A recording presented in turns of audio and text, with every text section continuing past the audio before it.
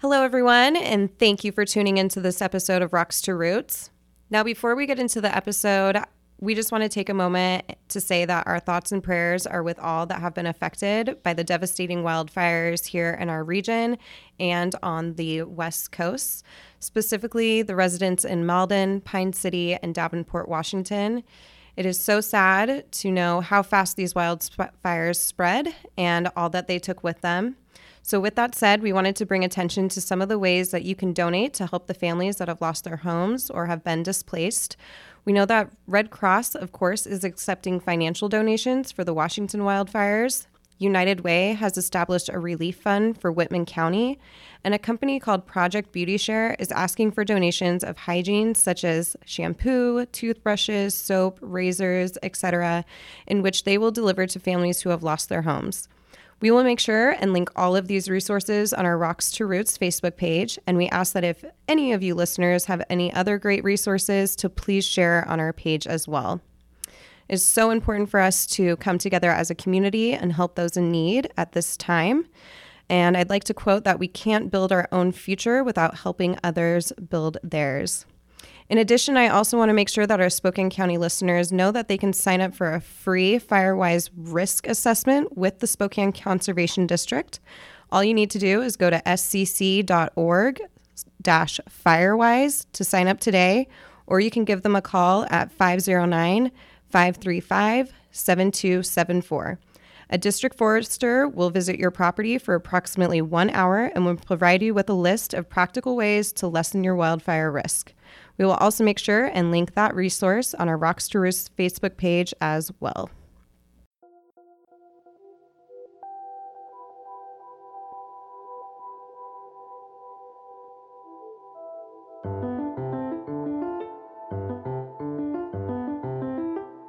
This is Rocks to Roots, a podcast presented by the Spokane Conservation District.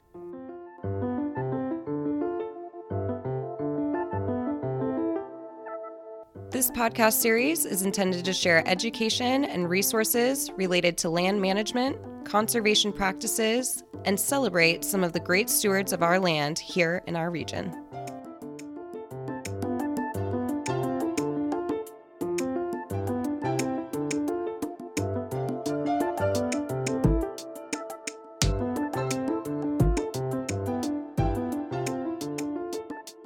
Hey Brennan, how are you? I'm great. How are you doing? I'm doing good, except for all this smoke in the air. Yeah, it's very smoky. It's very hazy, and I'm kind of tired of it. I know. I'm missing the sunshine, and the mornings are a lot colder too. Yeah, and I think what I don't like about the most is that we actually if we didn't have all this smoke, we would be having just amazing fall September weather. Yes, that's true. Yep, the seasons are changing, or like kind of, I guess. And I guess, one of my friends, we were like 2 weeks ago, we were just like talking about how I think we missed it. I think we missed the fire season, and then it happened like literally a week later. And actually, I ran a marathon on Labor Day, and that's the day we had all the wind, which kind of started all this. Mm-hmm. And I was just like, man, when I was running, I was just like, this is going to be terrible for the fires. And of course it's been very devastating, and I hope it ends. I hope we get some rains soon. I hope we can just get through this really quickly.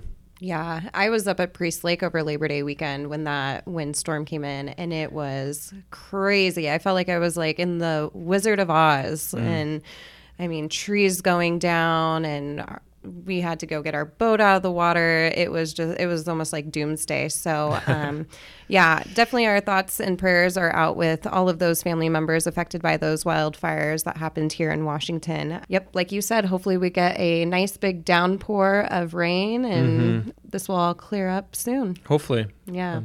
Well, on the opposite of fire, today we are talking about water. We are talking about water resources with Walt Edlin.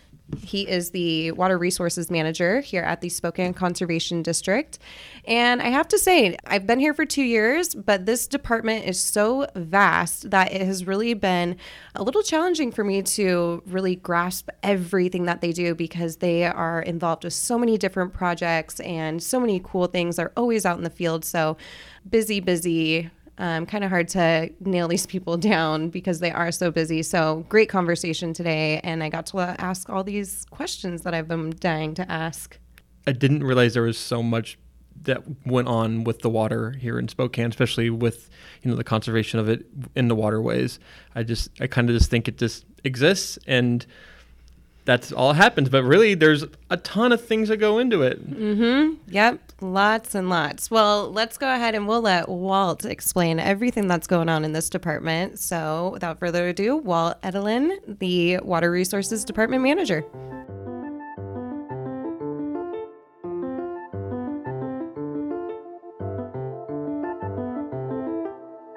All right. Well, thank you, Walt. We have Walt Edelin, the manager of the Water Resources Department here at the Spokane Conservation District. Thank you for taking time out of your day today to talk to us on this episode of Rocks to Roots. How has your day been? It's been great. I appreciate you having me in here to talk about water resources and some of the stuff that we do. Yeah, I'm really excited because even though we work in the same office, your department is always bustling and busy, and you guys are always out in the field getting projects done. So sometimes it's kind of hard to nail you down and get to ask some of these questions. So I am thankful for the opportunity that we get to do this on the podcast and get into it a little bit more about the Water Resources Department. Great. Let's get started. So first of all, how did you first get started with the Spokane Conservation District? It's kind of an interesting story. I went to Washington State University for my bachelor's, and then I finished a master's at the University of Idaho, and I moved up to Spokane. And in doing so, I found a job in Idaho, working for the conservation districts over there. I actually worked for the Kootenai-Shoshone Conservation District and the Benewah Conservation District at the same time. And I was their only resource technician running back and forth. Well, during that time, I ran into the Spokane Conservation District a couple of times during meetings. And so I knew of the district. I knew of Doug Allen, who was the first water resources manager here. And I got to know him. I got to know some of the people here. And I thought that it was a fantastic place to work. Some really great people. Most conservation districts don't really have more than 1 to 3 people. And in Idaho, that's kind of the case. And here in Spokane at that time, and this was back in the 90s, boy, it seems like a long time ago, they had about 9 or 10 at that time, which was huge. So that was kind of a goal for me, was to get in with the Spokane Conservation District because of all the great work they were doing, the great people that they had. And it was a 1998, March of 1998, when that opportunity presented itself. There was a person that left a position at the Water Resources Program. I applied and I got the position. So that was my first introduction to the Spokane Conservation District. And what was that position titled? It's a resource technician. Okay. Back then. And then a year later, Doug Allen took another job with the Department of Ecology, and I applied for the Water Resource Manager position and got that. Oh, wow. So I've been doing this for 20-some years now. So you got to go from having 2 jobs to 1 job to manager. That sounds like a great little... Much easier. Yeah, yes. Exactly. Yes. So in our first episode, we talked with Vicki Carter, the director here at the Spokane Conservation District, and she mentioned that the Water Resources Department is the largest department here in our office. So can you talk to us a little bit about the vastness of this department, and then also what types of programs you have in motion right now? Definitely. I get a little overwhelmed myself at times with all of the projects, all the programs that we have going, trying to keep it all up and running. And we are the largest department. I supervise 5 different employees, and each one of them is unique, capable, bright, highly motivated, and just really hardworking. And really that's what makes the department run, is having that central unit of a family, essentially. I kind of think of us as a family, from Charlie and me being the grumpy old parents to us having some of the millennial kids. But it just works out great, and I think that we all enjoy doing our jobs. And to me, that's the main reason why we're so busy with the projects that we have. We write a lot of grants. We work closely with other agencies, and we're connected to the residents in our county. And this has really led our department to grow and get involved with a large number of projects and programs for the county. It's really difficult to go into each program in detail. We'd be here for about 4 hours probably. But I'm really proud of the work that we're doing.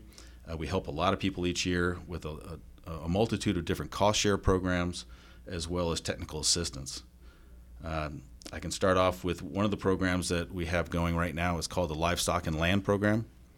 And that program basically is geared to help livestock operations to improve their operation, make them more efficient, as well as make them more resource or environmentally friendly.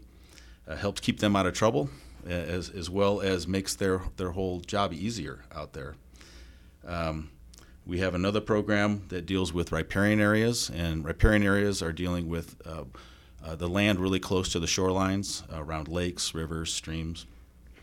And we have that will allow us to do cost share program for projects like stream bank stabilization, riparian habitat, trees and shrubs, things like that, planting. And we do a lot of those each year. We have a huge multi-million-dollar agricultural program that assists our local producers.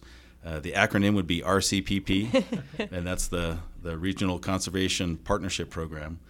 And that allows us to do a lot of help, a lot of assistance to producers with tillage practices and low-interest loans for equipment purchases. And we've impacted over 100,000 acres in our area over the past couple of years with that program. And it also helps provide land easements as well as forestry practices. Another program we have is called the Voluntary Stewardship Program, and that one's geared towards helping keep agriculture viable in our county while protecting our critical areas and keeping them intact. We have a new program called the Commodity Buffer Program, and that helps compensate producers in putting agricultural buffers around waterways. That program has contracted over 115 miles of buffers in our area just this year. Wow. We have a fish barrier removal program that has opened up over 110 miles of habitat over the last 10 years. We have an on-site septic program that provides low-interest loans to help people connect to sewer or repair and replace existing systems. And in addition, we do get involved in research projects. We're currently working on a wave study in Newman Lake to gather data on erosion. We are further working on a pilot project at Newman Lake on some new septic technology, and we've installed 2 different membrane filtration systems that can outperform the normal septic system, and we'll be monitoring those over the next year. We have also installed 2 edge-of-field monitoring stations out in the agricultural fields near Spangle, and those are geared to look at and compare different types of tillage practices and the amount of nutrients and runoff that come out of those particular fields. It's a lot of good information for the producer as well as our agency folks. Everybody wants to know how well these things are working. That's kind of a brief glimpse of what we do, but it really doesn't go into all the extra small projects and details that are required to complete each of these programs. There's a lot of time involved in preparation and execution. There's phone calls, paperwork, permitting. There's really a lot of non-glamorous behind-the-scenes work involved, but it's a good feeling to complete a project and know that you've made a difference for the landowner and for the resources in our county. Wow. So you guys aren't busy at all, is what you're saying.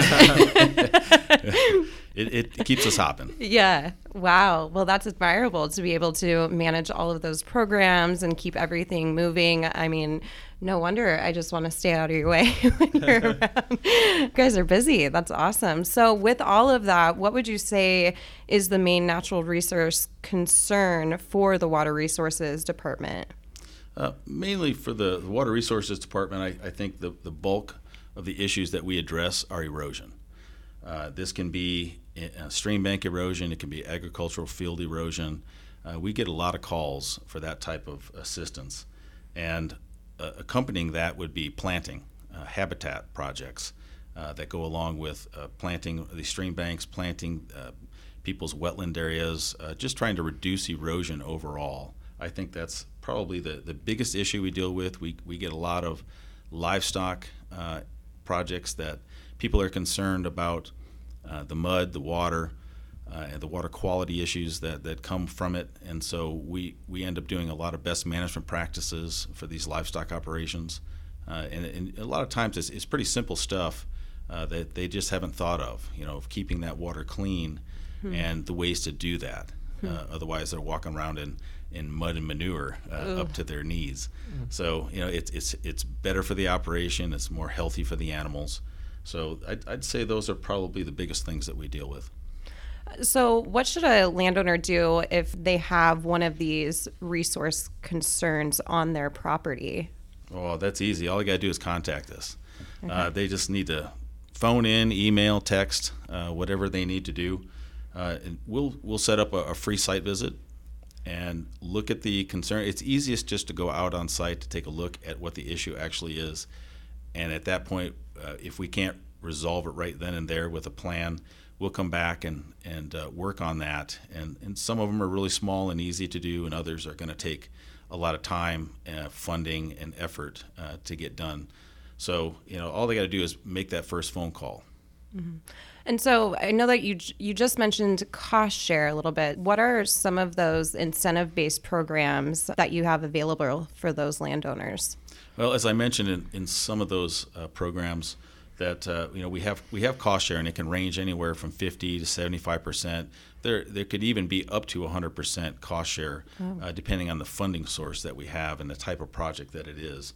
So it really depends on what pots of money do we have right now.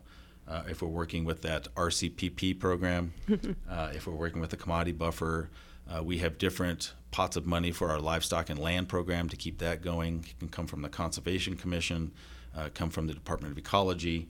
So it just really depends on what the resource need is. And another one is the fish barrier program. Those are 100% cost shared projects, and that money actually runs through the Department of Natural Resources. Wow. Well, that's really important. And I think that a lot of landowners out there might not know that, they have these resources available and this potential money available to them. So that's really important that we touch on that. What really kind of is the life cycle of project? I mean, are they pretty quick to get off the ground? You are just 100% funded with grant money. So I mean, can some of those programs or projects get off the ground pretty quickly, or can they take years? I think that is something that people don't quite understand. Mm-hmm. It really does depend on the scope of the project. You can get there to do a site visit and say it's a stream bank stabilization project. Well, they see that the neighbor just did one with us, and so they're very interested. Well, it takes a lot of time, a lot of prep. First of all, you got to have that funding. And if you don't have the funding, you got to find funding. So that may take, it could take 6 months just to find the funding. If you're looking at writing a grant for that particular project, it's going to be at least a year before you even hear if you've got the money to do the project. But once you get the money for the project, that's still going to take time as well, because if it really depends on whether or not the scope needs a design for the project, which then we have to hire an engineer to do the designs, and so that takes a whole bidding process. There's permits that may be needed for the project. If you're working in the water or you're going to be disturbing soil, there's usually permits that are involved. There's cultural resources reviews. If you disturb any soil, you may need to have an archaeologist come out on site to dig some holes or to walk over the site. That takes time, that costs money. And then, of course, getting all of the project together, if you need a contractor to actually build it, that's going to take a whole nother bidding process as well. So some of these projects essentially can take up to a year, really, from the start to finish. Before you're ready to go and implement, it's going to be 1 year from the start date. Other projects can be fairly simple if they're small and easy to do and they don't have a lot of those other requirements. You could get it done in a month. So I'd say anywhere from a month to a year, really, to get a project done. So I know that it is project season right now for you. So can you tell us about some of the projects that you have been working on this summer and that you are currently working on? Oh, absolutely. You know, this has been a very busy season. Even though we've dealt with COVID-19, we have been out and working with landowners that are willing to work with us. And, of course, we'll go ahead and obey any protocols that they want us to do while we're out there. But we finished up several projects so far this year, and we've got a couple in the works right now. And the first one was a stream bank stabilization project that we just completed on the Spokane River near Millwood, utilizing some logs and basically making a revetment against the toe of the bank. And that project is now done. We completed a livestock improvement project in the Valley Forge area. That was looking at some of those livestock improvements, such as a heavy use area, gutters and downspouts, things of that sort, to really help keep that clean water clean and get rid of their mud issues. We have installed 2 of the septic pilot projects at Newman Lake, so that's still ongoing right now as we continue to monitor those and sample them. We have a wave study project that's continuing out there at Newman Lake, where we're looking at erosion and what's contributing to the erosion of the shorelines. We have our edge of field monitoring stations that are out there near Spangle, where we're monitoring the runoff and nutrients from 2 different fields. We are actually working on a report for that one right now. It's a 2-year report that's being put together for the edge of field. And we completed a hardened stream crossing with a producer in the Spangle area, which is just a hardened area for the animals to cross a stream so that they have less impacts on the bank. Currently, as I speak, I have Dan Ross, our senior project leader. He's out working with a contractor right now to complete a fish barrier removal project on Deer Creek. And this project, when it's finished, is going to open up 13.9 new miles of fish habitat. Oh, wow. Yeah, those are great projects because you go in there and it's just decimated and blocked, and a week later it's done, and it's just a rewarding feeling from start to finish on those projects because it's such a drastic comparison. But we have also just completed a contract negotiation with the Department of Ecology to complete another livestock improvement project, and this one will be just south of Fairfield, and that should go in this fall. And we're currently working with a producer on California Creek in his fields where he has some agricultural drainage issues, and where we have some designs that are being completed, and then we'll do the installation this year, and that'll help reduce the amount of sediment that is being contributed right to California Creek. So he's excited to keep the soil on the field, and everybody else is excited to keep it out of the creek. And of course, we also have a very large project looming this fall for Hangman Creek watershed. We can talk about that a little bit later. Yeah. And so out of those projects that you just mentioned over the summer, has one of those particularly been any more challenging than the other ones? Or you mentioned different challenges for every project, so. Yeah, there's definitely different challenges that pop up for each of them. And, as they come up, we just address them. We have delays on the septic installation out there at Newman Lake. And so, we work with those contractors, we're working with the landowners, and even though things might be delayed a bit, we end up finding the resolution and move forward. The project out for the fish barrier removal, we've run into the smoke issue, right, that we're having right now, and just the hazardous health conditions, and you really don't want your staff out in that. But so far, Dan has said it's not so bad out there because they're in the bottom of the creek, and it doesn't seem to be as much smoke. So we're keeping an eye on him. The trooper. He is. He's tough. So I don't really, haven't had any other major issues so far this year. Can I ask a question real quick? When for like the fish barrier stuff, like do people call you and let you know that this is happening like in the waterways, or do you like go out and just find this? Yeah, a lot of these fish barriers are made up from squashed culverts, old logging roads, and that's actually part of the eligibility requirements. So a lot of these properties come under evaluation through the Department of Natural Resources, and then an offer is made to the landowner if they would like to remove the barrier. So there are evaluations that are done ahead of time, and they're set up to be eligible, and the next thing you know, they're getting it done. Gotcha. No, it is interesting, and that's a really good question too, Brennan. Stay tuned for more Rocks to Roots right after this.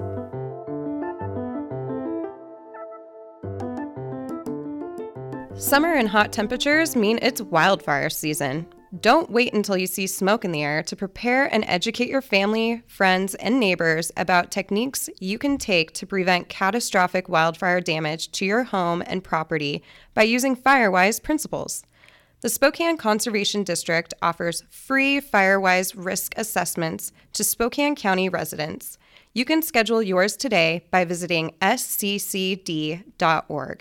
A forester from the Spokane Conservation District will visit your property to evaluate your home's risk and provide you with a list of practical ways to reduce the threat of a wildfire. Take action and ownership in preparing and protecting your home against the threat of a wildfire by booking your free FireWise risk assessment today.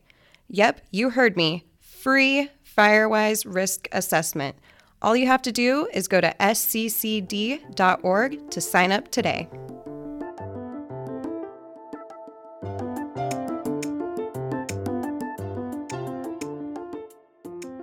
Looking for something to do after work or on the weekends? Well, grab your friends and family and head out to the South Spokane Farm Corridor. The South Spokane Farm Corridor is a collection of 14 farms that have a wide variety of farm fresh products to offer, located south of I-90 along the Palouse Highway, headed towards Valley Ford and Spangle. You can pick up anything from organic produce to farm fresh eggs, honey, meat products, and even fresh cut flowers. It's sure to be a fun day filled with learning about today's food and farming culture. Get to know your local farmers and gain a better understanding of the quality of food you're consuming. Learn more about the partnering farms by visiting southspokanefarmcorridor.com or follow the South Spokane Farm Corridor on Facebook for weekly farm stand announcements and fresh sheets.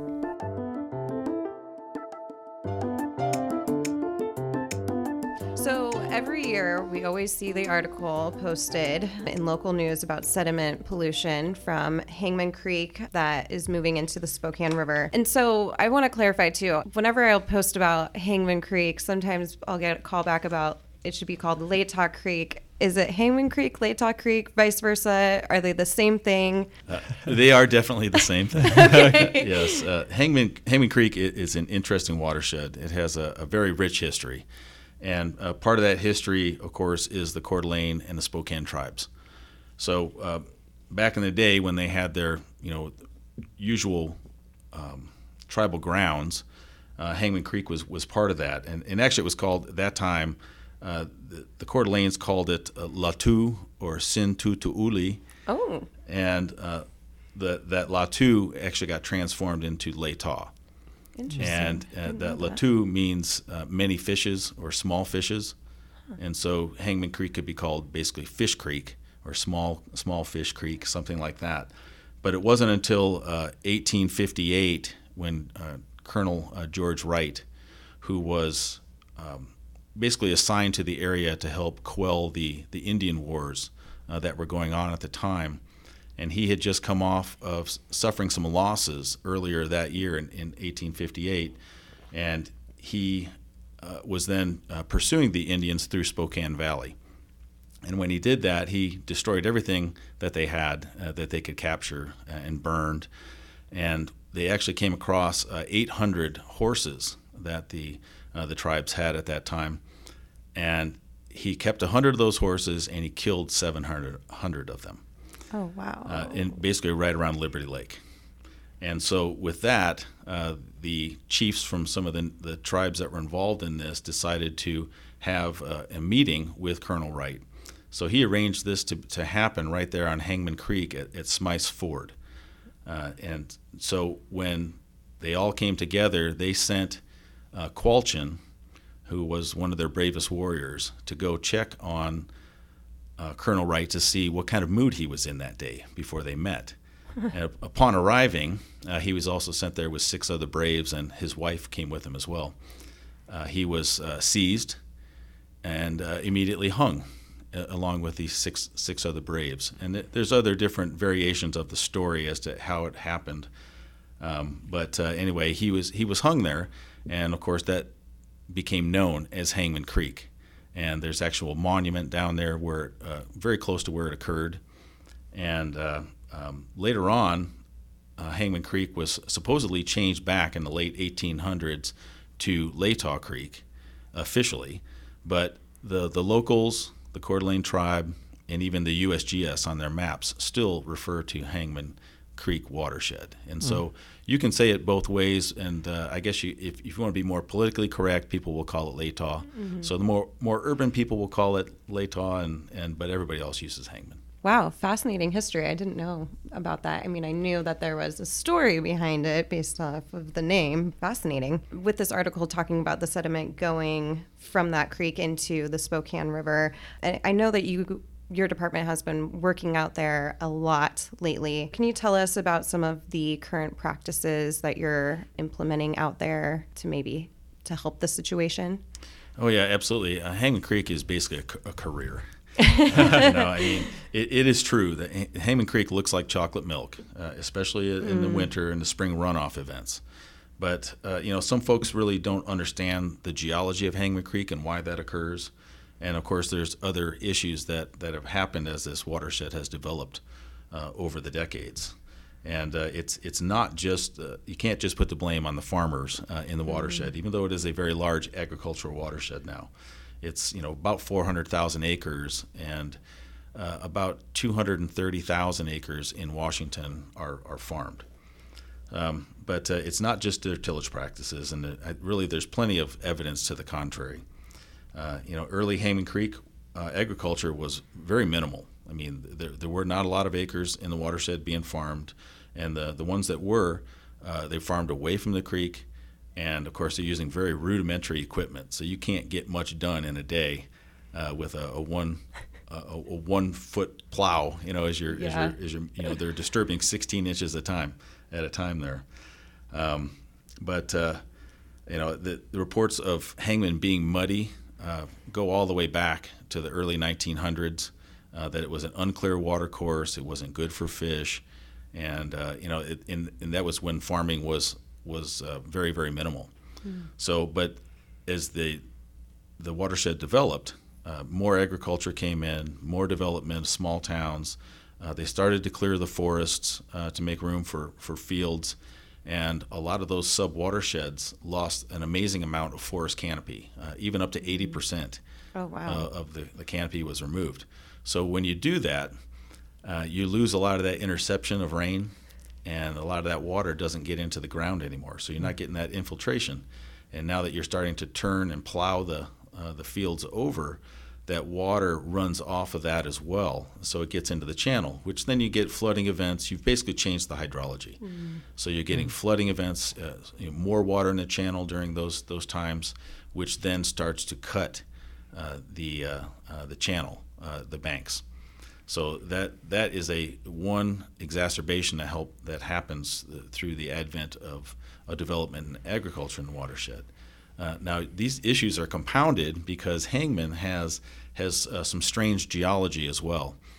In the lower portions of the watershed, it's all sands, and that's what a lot of people see. They only see the sands, and all that's back from the glacial days, glacial lakes, Glacial Lake Missoula flooding events that came through. So you have these deposits of sand.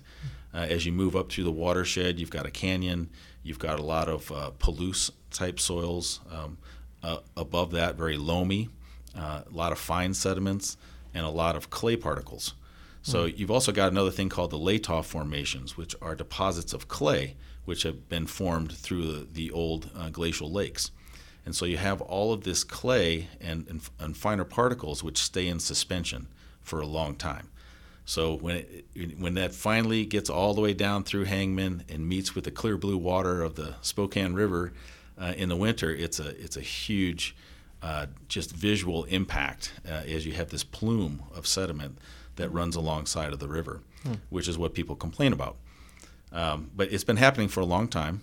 There's definitely through the 50s, 60s, 70s, it was probably exacerbated quite a bit because of all the tillage that was being done in the watershed as well. But that has kind of changed. I think we've taken a turn in the agricultural community on tillage. So we have less disturbance of the soil. We have conservation tillage going on out there, which has really impacted the amount of runoff that's getting into the streams. We're getting more of it into the ground. So I think that as we continue moving forward with direct seed and conservation tillage, you're going to see changes. But these things take a long time. It's going to take decades of this type of work, as well as a lot of work on some of those stream banks, because we have miles and miles of vertical banks because these channels have become entrenched and they can't get out of them, so they just cut back and forth. And forming, they're reworking the sediments, forming new floodplains in areas. So that's kind of an issue. So you've got this perfect storm of issues out there in the Hangman Creek watershed that will continue for some time, but things are getting better. Yeah, I'm kind of just imagining, like sand castles on a beach when you mentioned the sand and how that can just, that water gets moving in the winter with all of that runoff. Yeah, it is quite the curvy little creek. Yeah, it's about 60 miles long as it starts way up in the foothills there in Idaho. Mm-hmm. And we've traveled down the entire system and taken an inventory of it. So it's quite remarkable, the things that you see out there. Just read recently an article that stated that we just received a $1.4 million grant to continue the efforts out on Hangman Creek watershed. So can you give us an overview of this project and how that money will be spent? Absolutely. We were very fortunate to get this money awarded from the Department of Ecology. It's actually $1.75 million. Oh, oops. Yeah. We got a little bit more. Yeah, good. And the whole idea really is to focus on Hangman Creek, the whole watershed, and try to come up with a comprehensive program that would address multiple issues that are going on out there. I mean, we have a lot of conservation work going on right now, but this is really going to just kind of speed things ahead in the coming years.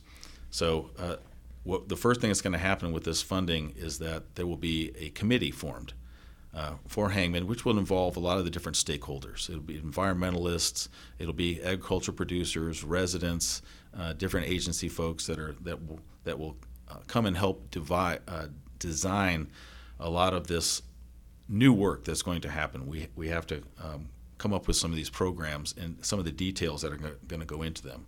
But a good portion of the money is going to be going into low interest loans for reduced tillage practices.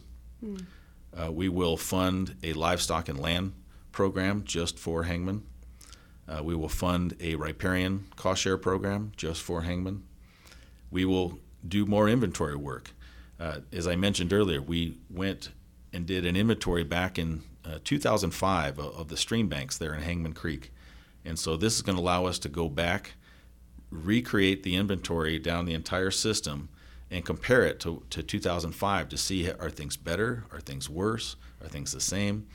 And because we took measurements of all the erosion, the heights of the banks, the length of the erosion, and all the different habitats. So we'll be able to recreate that. That'll be a great project. As well as we're going to be doing some other inventory work on how much direct seed tillage is there in the watershed. This is kind of a question that people have tried to answer before, and we've got some estimates out there, but we really are trying to get a good idea of exactly how much direct seed is in the watershed. So we'll be working with all these different landowners, all these producers, contacting them, finding out the type of equipment that they're using, how many acres they're putting it on, and that'll kind of give us a lot of different data that will be useful for different projects. We'll have a very robust outreach campaign, a lot of education, and that committee will help form exactly what will be done over that campaign. And we also have 2 large stream bank projects that are stabilization projects that will be occurring because of this money. Over the last 2 years, we did about 3,000 feet of bank at what we call River Mile 17 on Hangman Creek. So that's 17 miles up from the confluence with the Spokane River. And we had some landowners that were very interested in doing something adjacent to that project. So we're going to be doing about another 3,000 feet starting this fall. We'll be starting with the designs and doing all that work, and we probably won't implement it till next year. We have another similar project, but a little bit smaller scale, on the Little Hangman Creek. So we'll be looking at about 3,000 or 3,200 feet of Little Hangman Creek, where we'll be doing bank shaping and revetments and planting of riparian areas and protecting the toe with rock as well. So those are the main elements of that grant right now, unless the committee decides that we need to do something a little different. Wow. So yeah, you weren't kidding when you said this was a career project, because it sounds like you're almost needing to create a whole another department to take on this project. I mean, it's huge. This will take a lot of time. It will take a lot of effort, and we're going to have some people especially dedicated to doing this project. So one thing that we talked about with Vicki was funding sources for the Spokane Conservation District in our first episode, and we talked about rates and charges and how that process was. And when going through the rates increase during that rates and charges process was that SCD would be moving into the arena of conservation easements and farmland preservation. Can you tell us a little bit about that and tell us what's on the horizon for the Water Resources Department? Yeah, that's a really good addition, I think, to the Conservation District. Our suite of services is to be looking at some of these easements and preservation of farmland. We have our program called the Voluntary Stewardship Program, and that looks at trying to preserve the viability of agriculture as well as protecting critical areas. And part of that would be helping preserve farmland. Now, farmers, that can be a contentious issue, because some farmers will want to sell their property for retirement and usually sell it to development. But there are other ways that can happen. There are other ways to protect that property and still get some compensation to these landowners. So I think working with the Inland Northwest Land Trust is going to be a priority for the Conservation District to help do the farmland preservation work. We'll be using it in the VSP, that Voluntary Stewardship Program, as well as our RCPP. That program also allows for easements, and we are currently working with the Land Trust on some projects that we hope come to fruition.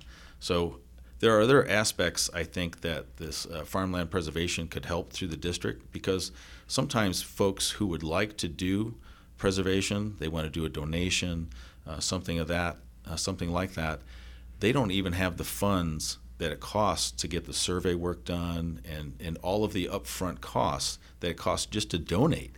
Wow. So I think that and it's like several $1,000s, under $10,000 really to do that, but some people don't have that.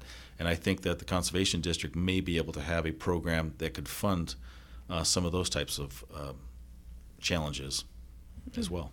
Well, that's exciting. You've been talking a little bit about some of the community partners that you work with, like Department of Ecology and then the Lands Council, Land Trust, yes. Yeah, Land Trust. Can you just tell us, just again, who are really your close partners here in the community that you work with on these projects? With the Conservation District, partnering with different agencies is a huge strength and a benefit to our community. We have good relationships with all the different entities, such as the Department of Ecology, the Lands Trust, the Lands Council, and others, Department of Natural Resources, Fish and Wildlife, and it really takes all of these people to make projects happen. It provides for smoother communication. Everybody's on the same page. Everybody knows what you're doing. Everybody knows what your expertise is, and so we can contact somebody about their expertise and partner for grants, to other types of funding that's available. But really, just having that network is a huge benefit to us, and I think to the whole conservation community here in Spokane. Yeah, very important. And I have to say that is another thing that I just admire about working here is that, it seems like we have so many great relationships with all these community partners, and just the fact that we do everything, on a voluntary basis, it makes everything easy and smooth and funner, I would say. I know that's not a word, but. So we also got to talk with Vicki a little bit about the new conservation campus that is currently under construction. So what are some things that your department is looking forward to over at the new property? Are you going to have any demonstration sites or anything over there? Oh, you've been peeking. Maybe just a little bit. Yes, no, really, this is an amazing endeavor and a great vision by Vicki, our director. Vicki, she's done a tremendous job. You could really sum it up by saying, fortune favors the bold. Forward looking like this, even though it was difficult and somewhat of a scary proposition, she really has made it happen, step by step. And talk about challenges. She's had a few with this new conservation campus. Mm-hmm. But I think this campus is going to be an amazing asset to our community as it unfolds over the years. I believe it's going to help us set up the conservation district just for decades. It's going to be a great legacy for conservation in our area, and I really hope that it will attract other conservation agencies to come join us and basically make us all stronger together. But until that happens, there's a lot of work to do. And our department, we look forward to a great facility, which I think we have a nice facility now, but it's going to be state of the art. It's going to be amazing. Everybody's going to have room. Mm-hmm. We just keep growing. But our department just plans on helping in every aspect. If there's trails, landscaping, planting, whatever needs to be done, we're there and ready to help. But one of the great things is that we're going to be able to build and showcase many different demonstration areas of those best management practices, such as for livestock. For example, we would have a heavy use area so people understand how they're built, how do they work. Mm-hmm. We could have different types of fencing available. We could build a waste storage facility that would allow them to understand how that works. And it's going to be right there on the grounds. So to have that and to be able to show the clientele as they're there visiting is a huge benefit. Instead of it's nice to take them out to a project, but it's a lot more effort to show them one that's in use. And we do that too. We provide tours for people to come out and take a look at these projects that are in use. But it'll also be a huge benefit to have some of these right there on the grounds there at the new facility. Having those demonstration sites will really, I think, bring it to life, and especially for the younger generation too, because I don't remember any of this being in my middle school education necessarily, things like that. So I think that will just help to kind of bring the momentum up and bring awareness to these projects and these practices as well. So yeah, it'll lend itself to a lot of educational events for sure. Mm-hmm. Awesome. Well, this has just been fascinating, and it's almost just like a little peek into really what your department does. I know that we're going to have tons of information available on our Facebook page and our Instagram page. For Spokane County residents, what really can they do to help protect our water quality in Spokane, and why is it so important? Well, a lot of that is just common sense. Just common sense stuff, everyday stuff that they can do. If you're looking at protecting drinking water, you don't want to put medications down the sink. You want to minimize your use of store-bought cleaning supplies, minimize the use of fertilizers, minimize the use of pesticides as well. They pick up after their pet. That's a huge help. Don't put stuff down the storm drains. We have a very unique situation here in Spokane with our sole source aquifer. You don't have a lot of these throughout the United States, and it is something to protect, preserve, because without it, we're in trouble.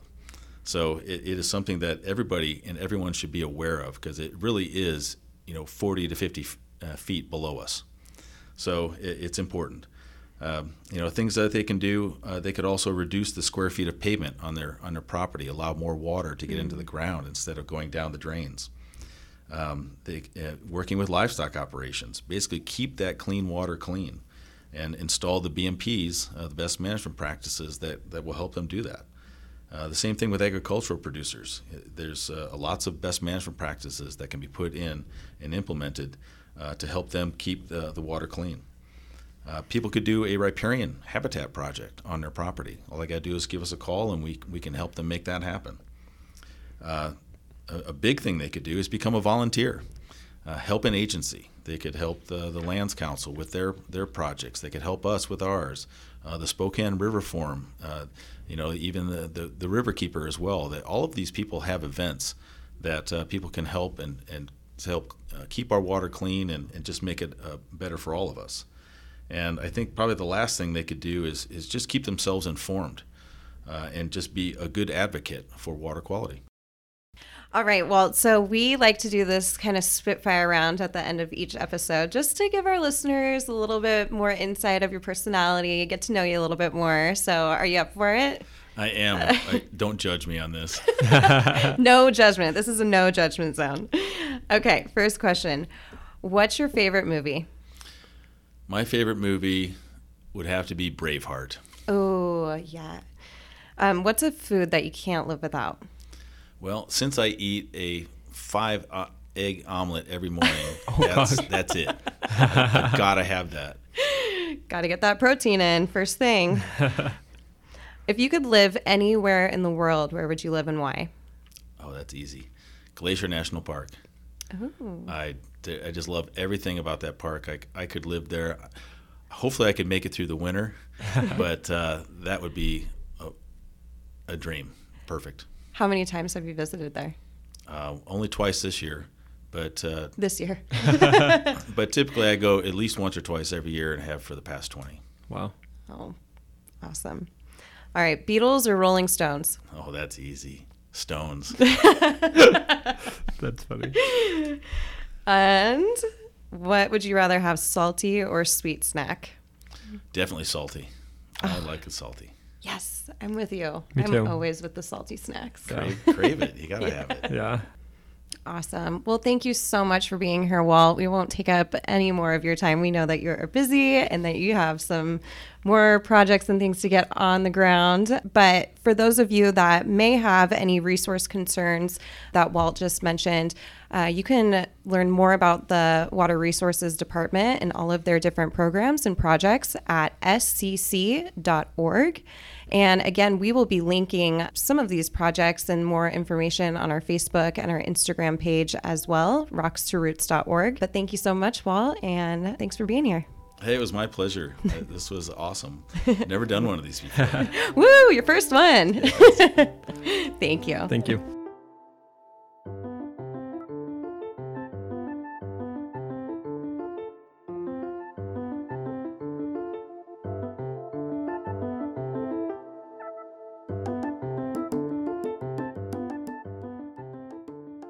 Rocks to Roots is sponsored by the Office of Farmland Preservation. Office of Farmland Preservation is a program within the Washington State Conservation Commission that works to address the rapid loss of working farm and forest lands in our state. Together, the Washington State Conservation Commission and conservation districts provide voluntary, incentive-based programs that empower private landowners to implement conservation on their property. You can learn more about their programs and services by visiting their website, scc.wa.gov.